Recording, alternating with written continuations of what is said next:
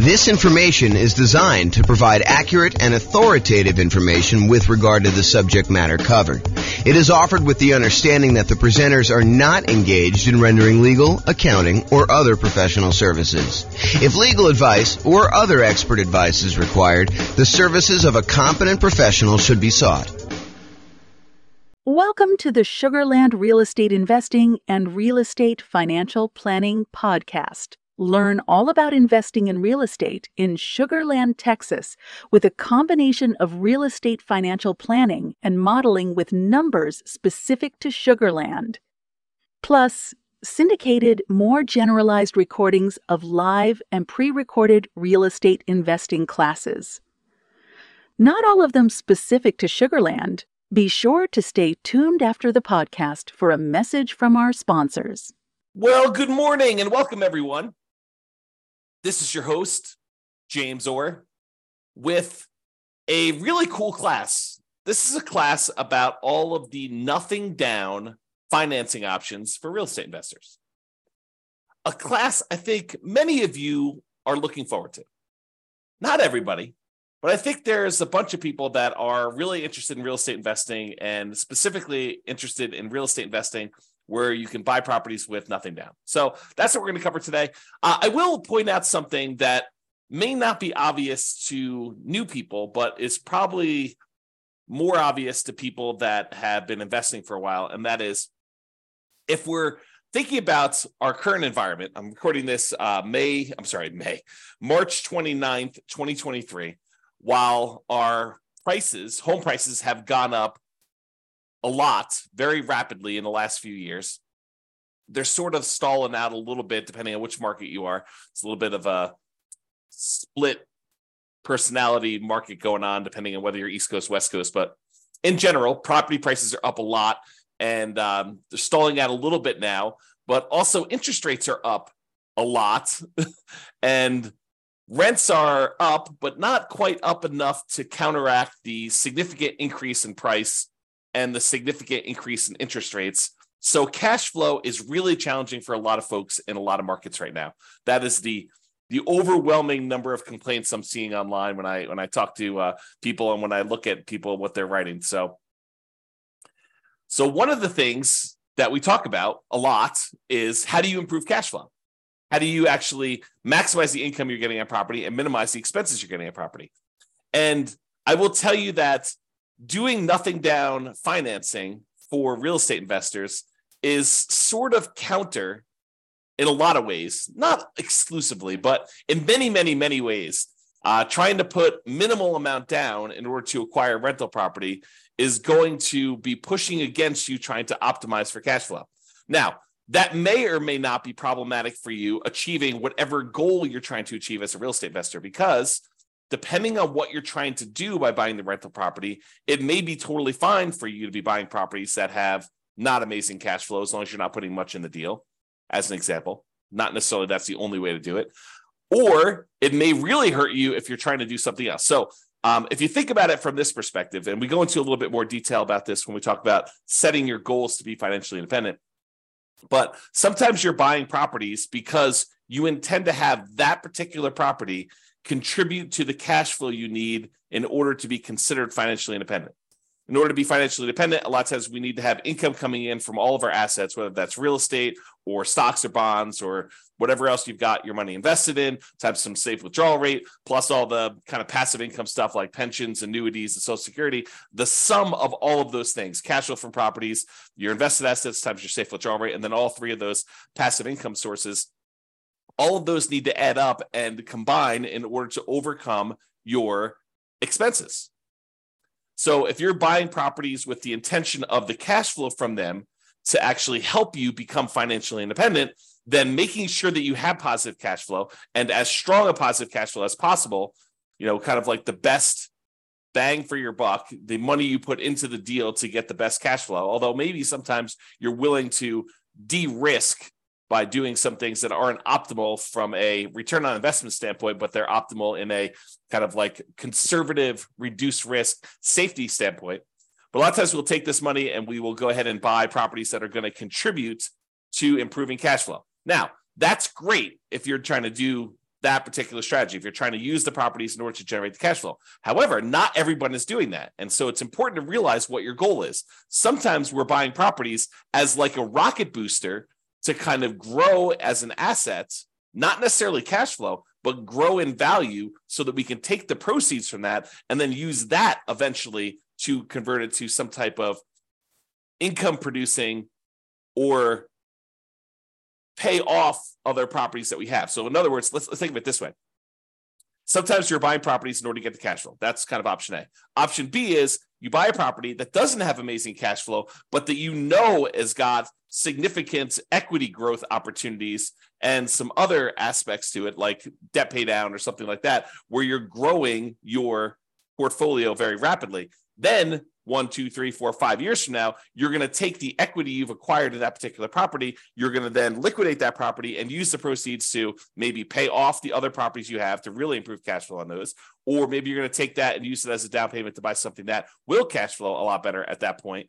Or maybe you're going to take that money and actually invest it in stocks or bonds or whatever it is and use your safe withdrawal rate in order to do that. Or maybe you're going to take the money and you're going to buy annuities to kind of de-risk in that way. So there are different options you do. And if you remember, although you may not have seen this before, although those that have will kind of remember. So when we think about the returns we're getting by buying real estate, a lot of times the return on equity actually goes down. It decreases over time so that the return you're getting really early on when you buy a deal is massive usually. And that's usually the highest you're getting.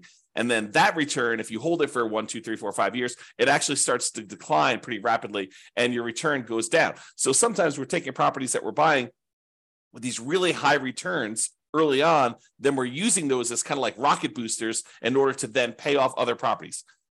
A really common version of this strategy is in the Creating Wealth book by Robert Allen. He talks about buying 2 properties a year for 20 years, and then at the end of that 20 years, taking half of the properties, selling them off, and using the proceeds to pay off the first 10 properties that you bought so that you then have 10 free and clear properties, but you had to buy 20 in order to get there.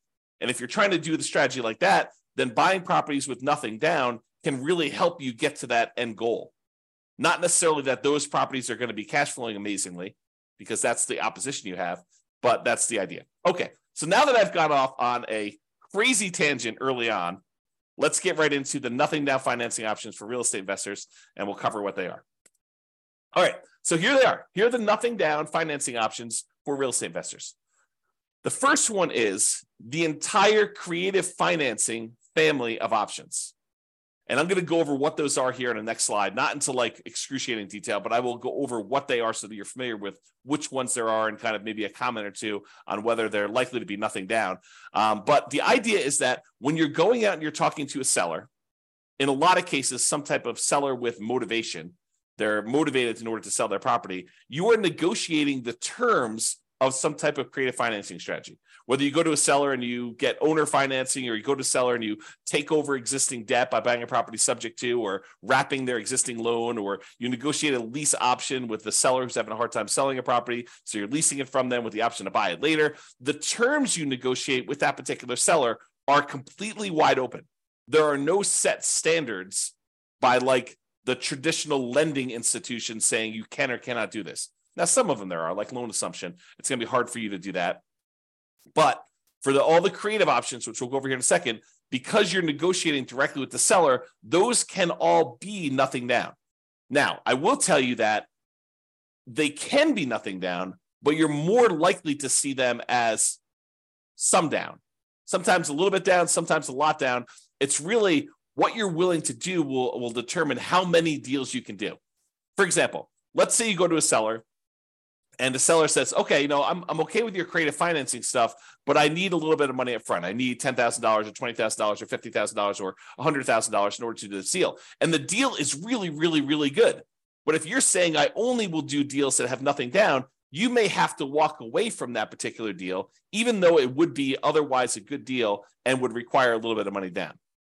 Okay. Now, there may be another seller that's like, sure, I'll do nothing down. It doesn't matter to me at all. And you could do those. But I think you'll find more deals and a wider variety of deals. And sometimes I could argue better deals if you're willing to put a little bit down. Okay. All right. So that's creative financing. Private money and hard money. A lot of people just interchange these. I actually think of them as different. So private money, in my mind, is a lender is someone who is not in the business normally of lending money. And the most common example I use is grandma. You're at Thanksgiving dinner. You're telling grandma that you are doing this real estate thing. You're investing in some properties, and maybe you're flipping properties, and you're going to this hard money lender, and the hard money lender is charging you, 15% and 2 points.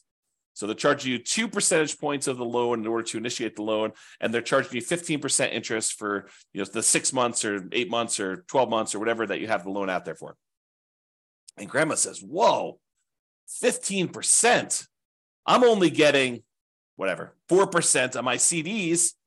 I've got $500,000 in CDs. How about I loan you the money instead of getting 15%? Let's say you pay me 7% or 8% or 9% or 11%." And you say, "Grandma, that sounds great." And she's like, "Well, it's better for me. I don't want to give the bank this money, and they're only paying me 4%. I'd rather have you do it. You can make some money with it, and I get more than what I get in the bank." Or maybe even grandma says, "I'll do it for the same 4%. I might as well." And so the idea is that private money is someone that you know personally, that you've gone to, and you've asked them to become a lender on your real estate investing projects. They are not in the business of loaning money typically. Okay. And the terms of that are primarily based on your negotiating. If you go to Uncle Charlie, and Uncle Charlie is a shrewd businessman, and he's like, I would be willing to do this, but I want you to have some skin in the game. I want you to be, invested in the deal. I want you to have 10% or 20% of your own money in the deal, and I'll loan you as much as you need. And I'll even give you good terms. But it's up to you to negotiate those terms with Uncle Charlie or grandma or whoever else you're borrowing money from. Okay. And I will tell you that a lot of times this is based on trust. But there are some times when the quality of the deal matters, and the quality of deal can help. You have really, really amazing deal flow. This will be a lot easier for you to negotiate. And I think that's true universally, okay, with all the people that you're negotiating directly with. All right, hard money. So hard money is money that is borrowed from someone who is in the business, or some company that is in the business of loaning money on deals. A lot of times it's based on the quality of the deal and a little bit of negotiation. Typically, it's only commercial loans, so you're not usually going to be able to move into these properties. There are probably few exceptions to that, but most of the time, a lender doesn't want to deal with the loan requirements of making loans to people that are going to own or occupy. The rules for that are different, my understanding, and so they do not want to make these loans to people who are going to own or occupy. They want to make them on someone who's going to buy a property, flip it, or buy it as a rental and do something like that. Okay. So typically commercial properties only, typically not good for house hackers or nomads that are trying to do this stuff. And hard money loans, they can be nothing down if you have a good enough deal, and you can go in there, and the rates on them tend to be a little bit higher. They also tend to charge some points, although not always, but it tends to be that way. So there you go. That's the difference between private money and hard money, and those are options as well. So we've covered credit financing, which I'll go over some different strategies here in the next slide. Private money and hard money, kind of the difference between those two. Then let's talk about the typical nothing down financing options for house hackers and nomads. If you're wanting to do traditional non-owner occupant loans,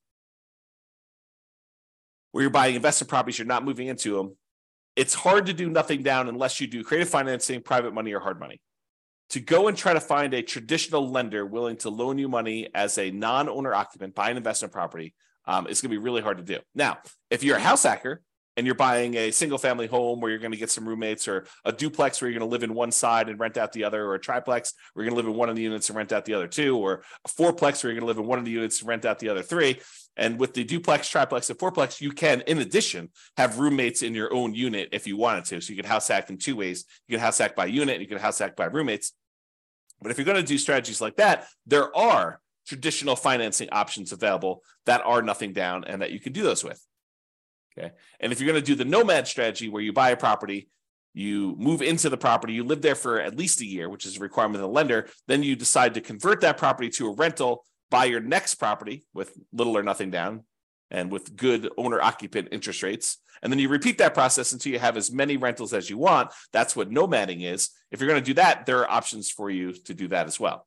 So the two nothing down loan options are VA loans for veterans. If you have veteran benefits, you can get a VA loan. That's a nothing down loan program. And that could be used for single family homes. Plus, it could be used for duplexes, triplexes, or fourplexes. So you do a nothing down loan program and be able to buy a duplex, triplex, or fourplex, or single family home if you're doing that either as a house hacker or as a nomad. But you got to move into those units. You cannot buy a non-owner occupant property with a VA loan. You have to move in. Okay. And the other nothing down loan option that house hackers and nomads can use are USDA loans. USDA loans are typically for rural properties. So you're probably not going to be able to use this inside the city. These are going to be properties on the outskirts of town, in areas that have relatively low populations, and you might have to be living outside of your main marketplace in order to be able to acquire these and buy those properties. And they're only for single family homes. So you can't use those to buy duplex, triplex, or fourplex. It's only going to be a single family home for the USDA. So for veterans, for VA loans, you have to be a veteran. That's kind of like the restriction. For USDA loans, you have to have a property that's in a rural area. So they're kind of limited in what they can do. It's not like you can universally apply these to any property that you want to do. Okay. And in addition, I'll add that there may be a local bank in your marketplace that I'm just unaware of, but occasionally we see these, or a local bank that is willing to do a nothing down owner occupant loan. I've never seen them do a nothing down investor loan, but nothing down owner occupant loan. I've occasionally seen a local credit union or a bank offer a nothing down loan program for you to be able to do that. So it may be worth you searching locally for your credit unions and local kind of like community type banks in order to see if you can find deals like that. Okay. All right. So what I'm going to do is now we're going to go over the creative financing options, just kind of explain to you what those are and whether or not I think that they are likely to be nothing down type deals. And then we'll go over a little bit more detail about the VA loans and the USDA loans, which are the two primary ones that we're going to do. And then we'll finish up. Okay. So creative financing. There are 6 kind of groups of creative financing in my mind. There's owner financing, where the owner acts like the bank. They're the ones providing the financing. And in order for it to be owner financing, in my mind, it has to be free and clear. So the owner must own the property and not have any mortgage on it themselves in order for it to be owner financing. If they have a mortgage on it, it has to be wrap financing, where they're going to wrap their underlying type of loan.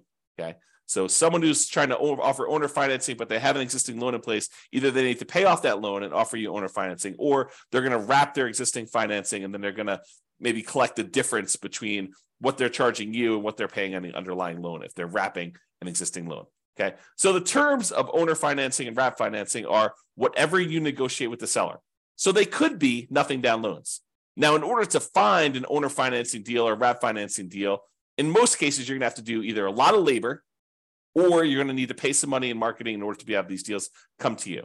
So what I usually call the poor marketing methods or the lazy marketing methods. So either you're poor and you're willing to invest your time instead of money in order to find the deals. So a lot of manual labor to do this, or you're doing the lazy method where you're willing to spend some money in order to have deals come to you. So those are kind of like the two groups to do that. And one way costs money and the other way doesn't. So if you're really looking for, nothing down, may not really be nothing down. It may be no down payment, but you still have to pay money in order to do it. Okay, so owner financing, wrap financing, you're negotiating directly with the seller. So they technically can be nothing down loans, all negotiated though. You're more likely, in my opinion, to find deals where you will put a little bit of money into these. The chance of them being nothing down is relatively small. It's not like, 90% of these are nothing down. That's not been my experience. Maybe it'll be yours. So there you go. All right, next one is loan assumption. Loan assumption is when you're formally going to the bank and you are taking responsibility and formally assuming the loan from the seller. For example, they have an FHA loan and the FHA loan has really good terms on it. You're going to be moving into the property. And so you go to the bank and you say, look, I'd like to formally assume this FHA loan. They say, great, fill out this paperwork. Maybe there, maybe not. There's a fee involved. And you take over their really low interest rate on the loan themselves. Now, in most cases, especially when prices have been going up rapidly since they got their assumable loan, the FHA loan is an example, they're going to have a bunch of equity in the property. How do you deal with the equity? So a lot of times it's not going to be nothing down if you're going in and doing a loan assumption. Now, if they don't have any equity, if they just got the loan and you're formally assuming it, then they may not have much equity at all or no equity. And so in some of those cases, it may be nothing down. Okay, so loan assumption can go both ways, but I think most of those are you're going to find where someone got a loan a few years ago, especially the last few years, where the property prices have gone up very rapidly and they don't have, or they do have a lot of equity. And so you're going to have to negotiate for how that equity will work out. And a lot of times that will mean you putting some money down, giving it to the seller to kind of do that deal. Okay.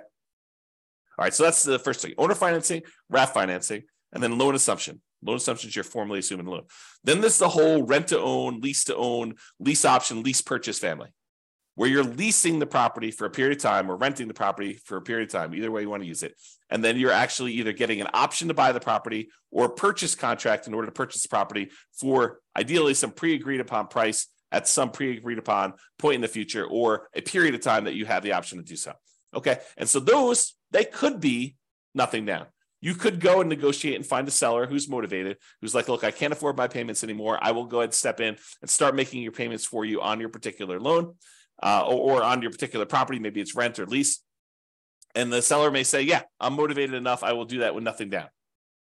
I think you're more likely to find people willing to do those with a little bit down, but you could probably find one with nothing down. Then you've got the whole agreement for deed, bond for deed, contract for deed, installment land contract, where you have a contract in place, an agreement in place, where if you make payments over a certain period of time, at the end of that, you get a deed on the property.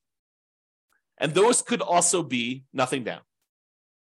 Again, you're likely to find ones where you have to put a little bit of money down, but you can find those like that.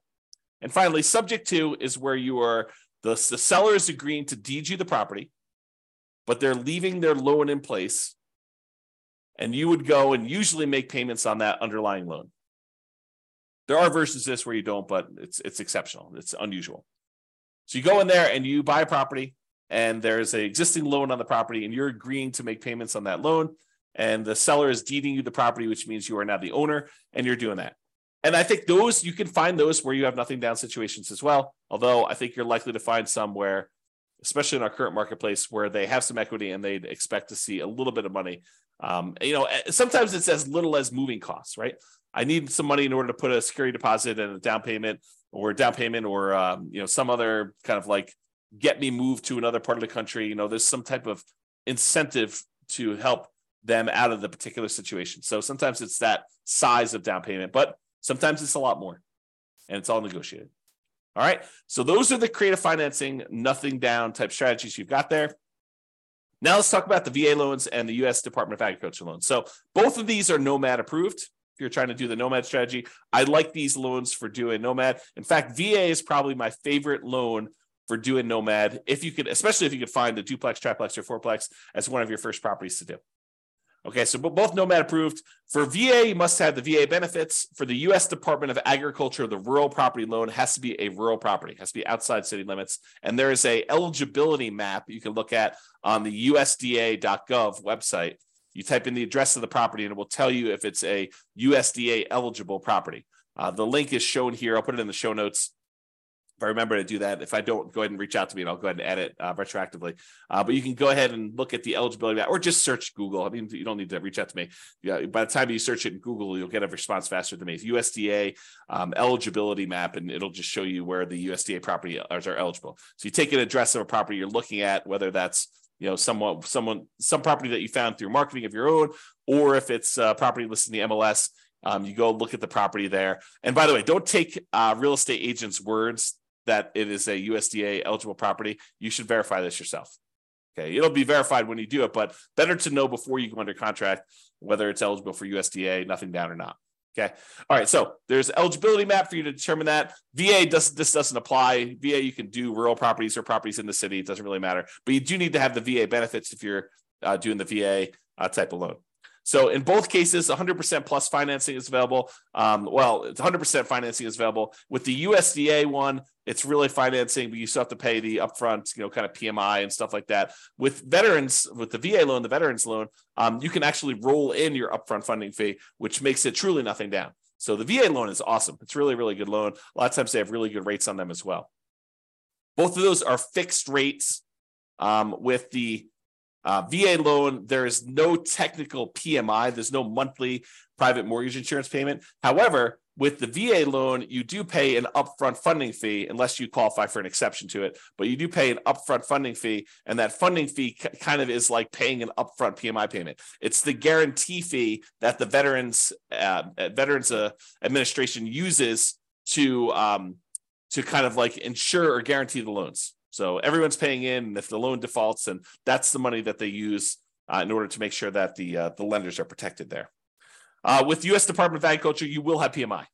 There'll be a separate private mortgage insurance payment on those. In both cases, you must own or occupy the property. And with the USDA loan, my understanding is you cannot own any other properties. With the VA loan, you can own other properties. With the VA loan, you could do 1 to 4 units. You can buy single-family homes, condos, townhomes. You could buy duplexes. You could buy triplexes. You could buy fourplexes. You cannot buy a 5-unit or greater. That's a different type of loan program altogether. It's a commercial loan. But for VA, 1 to 4 units work. For the U.S. Department of Agriculture, it is not multifamily properties, only single-family homes. And there, in addition to that, there are income restrictions on it. So for the USDA one, you need to have hit a sweet spot where you can't make too much, but you need to make enough to qualify to buy that house. So you need to kind of be in this narrow range for doing that. For the VA loan, my understanding is there's minimum restrictions, basically saying that you need to be able to qualify for your loan based on debt to income and stuff like that. But there's no maximum income that I'm aware of for the VA loan. Check with your lender. Your lender will tell you the actual rules. With VA loan, technically you can do more than one VA loan at a time. So it's based on your VA eligibility, like how much of that stuff you're using for their loan guarantee. So if you're buying more than one property, you may be able to use it more than once or use it partially. Talk to your lender about the details in that, but it is possible to have more than one VA loan. The appraisals on VA loans can be a little bit longer, and they can be a little bit stricter. I've seen some VA appraisers really nitpick for very tiny things that I think would easily pass at least a conventional loan. For as one example, one of the VA loans that a client of mine did, there was a flight of 3 stairs or 4 stairs going down to a sunken area on the property, and the 3 or 4 steps did not have a handrail, and the VA appraisal required that there be a handrail, which I thought was a little bit nitpicky, but just be prepared for that mentally. You can get up to 4% maximum seller concession, so you can get a seller to contribute some money to help you get your VA loan. With the U.S. Department of Agriculture, I believe it's a 6% maximum seller concessions, and you'll want to verify all this detail with your lender when you're getting these loans here. And then there's a whole bunch of information on funding fees, which I'm not going to go into a ton of detail. If you're going to get a VA loan, though, you really should go talk to your lender or look up the VA funding fees on the next slide. The VA funding fee is that kind of upfront PMI payment, which helps the VA guarantee loans to do that. So just be aware.